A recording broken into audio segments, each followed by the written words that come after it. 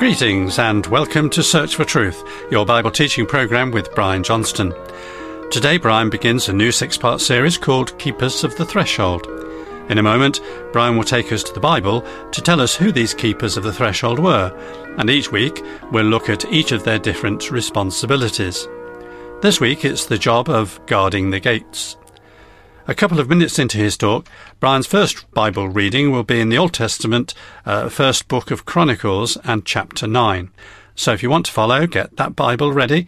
But on the basis that all things written aforetime were written for our learning, Brian will be bringing out lessons which are relevant to us in our day. So, over to you, Brian. Thanks.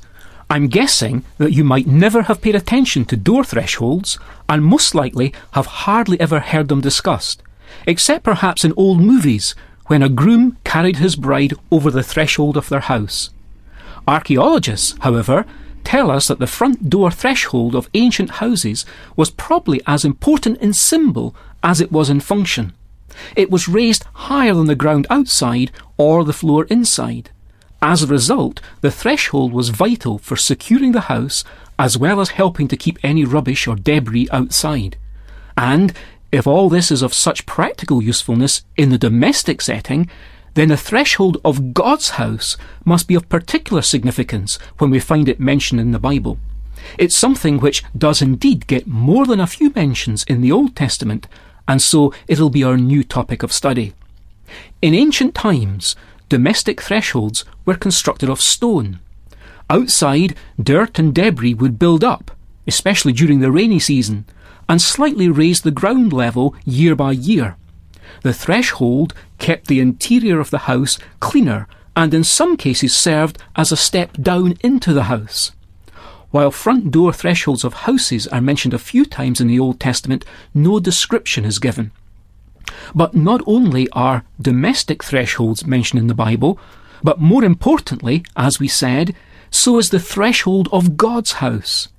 Evidently, this was important, for we read of those whose function or role it was to be keepers of the threshold. For example, we read in 1 Chronicles chapter 9 from verse 17, "Now the gatekeepers were Shallum and Akub and Talmon and Ahiman and their relatives, Shalman the chief being stationed until now at the king's gate to the east. These were the gatekeepers for the camp of the sons of Levi. Shallum, the son of Korah, the son of Ebiasaph, the son of Korah, and his relatives of his father's house, the Korites, were over the work of the service, keepers of the thresholds of the tent, and their fathers had been over the camp of the Lord, keepers of the entrance. Phinehas, the son of Eleazar, was ruler over them previously, and the Lord was with him. Zechariah, the son of Meshelemiah, was gatekeeper of the entrance of the tent of meeting. All these who were chosen to be gatekeepers at the thresholds were 212. These were enrolled by genealogy in their villages, whom David and Samuel the seer appointed in their office of trust. So they and their sons had charge of the gates of the house of the Lord, even the house of the tent, as guards."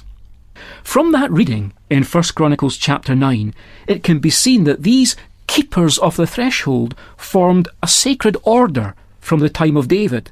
They guarded the gates of the house of God, so preventing the unclean from entering the sacred enclosure. By the way, when we read in Psalm 84 and verse 10, "I had rather be a doorkeeper in the house of my God," the word isn't used in its technical sense. Some Bible versions translate this here as to stand or sit at the threshold. This would suggest, to an Eastern mind, a situation of deep humility rather than any official occupation in this setting. Returning now to our main topic, we can remind ourselves helpfully that there were 4 gates that allowed access to Solomon's temple. These gates faced north, south, east and west. 6 Levites were to be posted in front of the 4 gates. Their only responsibility was to guard the gates of the temple night and day. The purpose of this was that these Levites, as guardians of the gates, were to see to it that no evil would enter into the temple of God. Their sole duty was to make the people aware of the practical limits of holiness. for anyone entering the sanctuary of God unlawfully did so under penalty of death. Some examples would be those who are unclean, such as lepers. In all of this, it's clear to see how much God hates everything that's not sanctioned by him.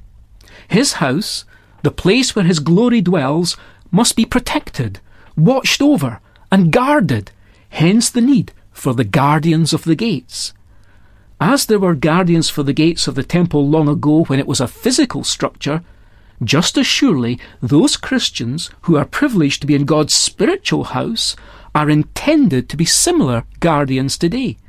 We are to stand guard to make sure that that which is evil, false doctrine, biblical error, the world, etc., doesn't encroach where they have no place.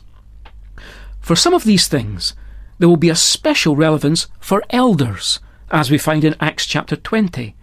Having gathered together the church elders of the local church of God at Ephesus, the Apostle Paul addressed them for the last time, saying, "Be on guard for yourselves, and for all the flock, among which the Holy Spirit has made you overseers, to shepherd the church of God, which he purchased with his own blood. I know that after my departure, savage wolves will come in among you, not sparing the flock. And from among your own selves men will arise, speaking perverse things, to draw away the disciples after them. Therefore, be on the alert, remembering that night and day, for a period of 3 years, I did not cease to admonish each one with tears." As we've heard, Paul was warning the Ephesian church elders to be on the alert, to guard against some entering even the circle of the elders in order to gain their own following and to bring in destructive teachings. It was the duty, Paul said, of the existing faithful elders to keep such men and such teaching out, for they had, of course, no authorized entry into anything to do with the church of God at Ephesus. This is a potential threat in any local church of God, even today, so elders need to be keepers of the threshold. Equally, some things we read of in the New Testament are particularly related to teachers. In 2 Timothy chapter 1, we find the Apostle Paul urging Timothy, his young trainee teacher, "But I am not ashamed," he said, "for I know whom I have believed, and I am convinced that he is able to guard until that day what has been entrusted to me. Follow the pattern of sound words which you have heard from me in the faith and love which are in Christ Jesus. By the Holy Spirit who dwells within us, guard the good deposit entrusted to you." Paul had set a personal example of uncompromising integrity and tenacious devotion to maintaining the purity of the teaching he'd received by direct revelation from the Lord Jesus. Now he urged Timothy to follow his example. The decline and demise of the New Testament churches by the entrance of false teachers has already been indicated. Now we see that a church of God ceases to be a church of God if the foundational teaching is departed from. If a house is not built to the original pattern, this is Paul's word and idea here, then any building or rebuilding will mean that it's no longer the house as designed by God.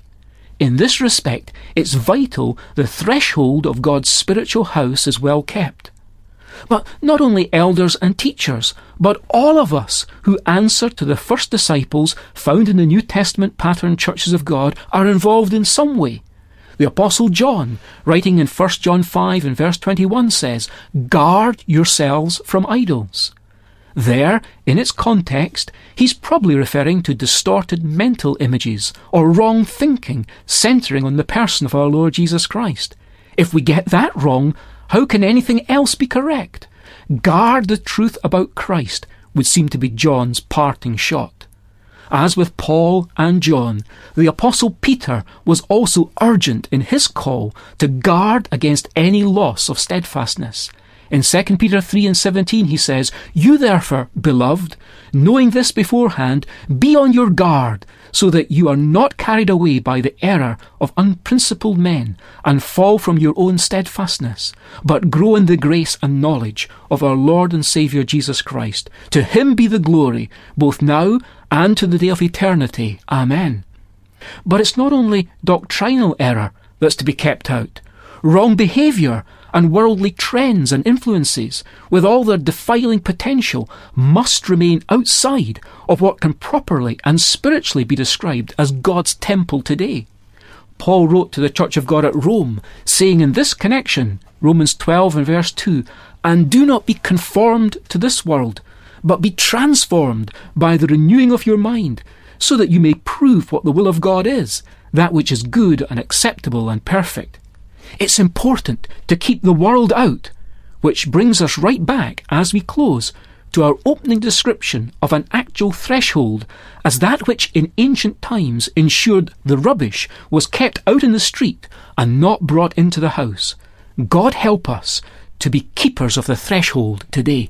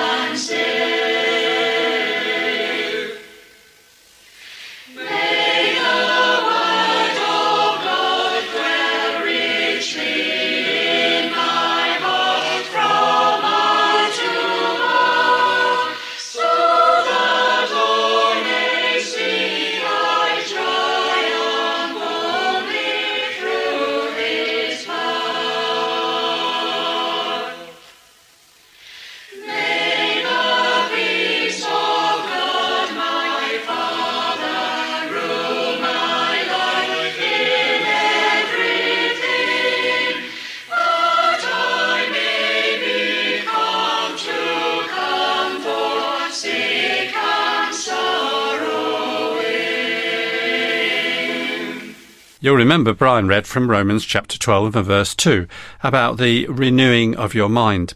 And that's why I chose the hymn, "May the mind of Christ my Saviour live in me from day to day."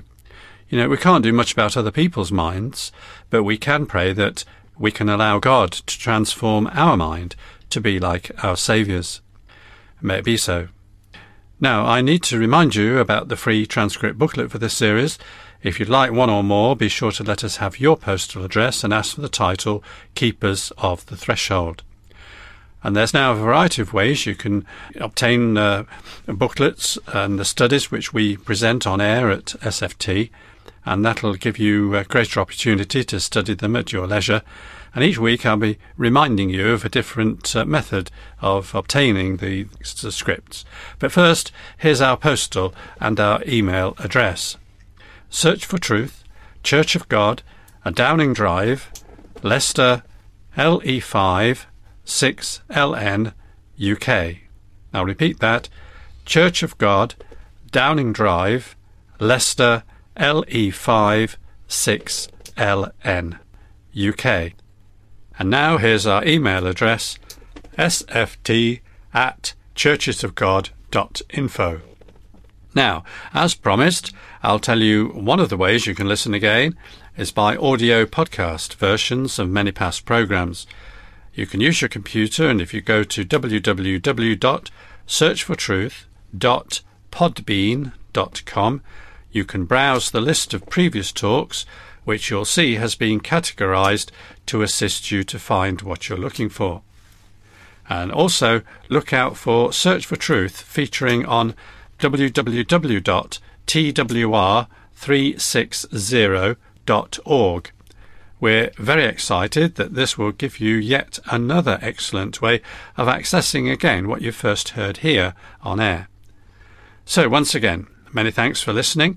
We've enjoyed your company, and next week in Keepers of the Threshold we consider the keepers' role as stewards of the treasuries, so we hope you can join us.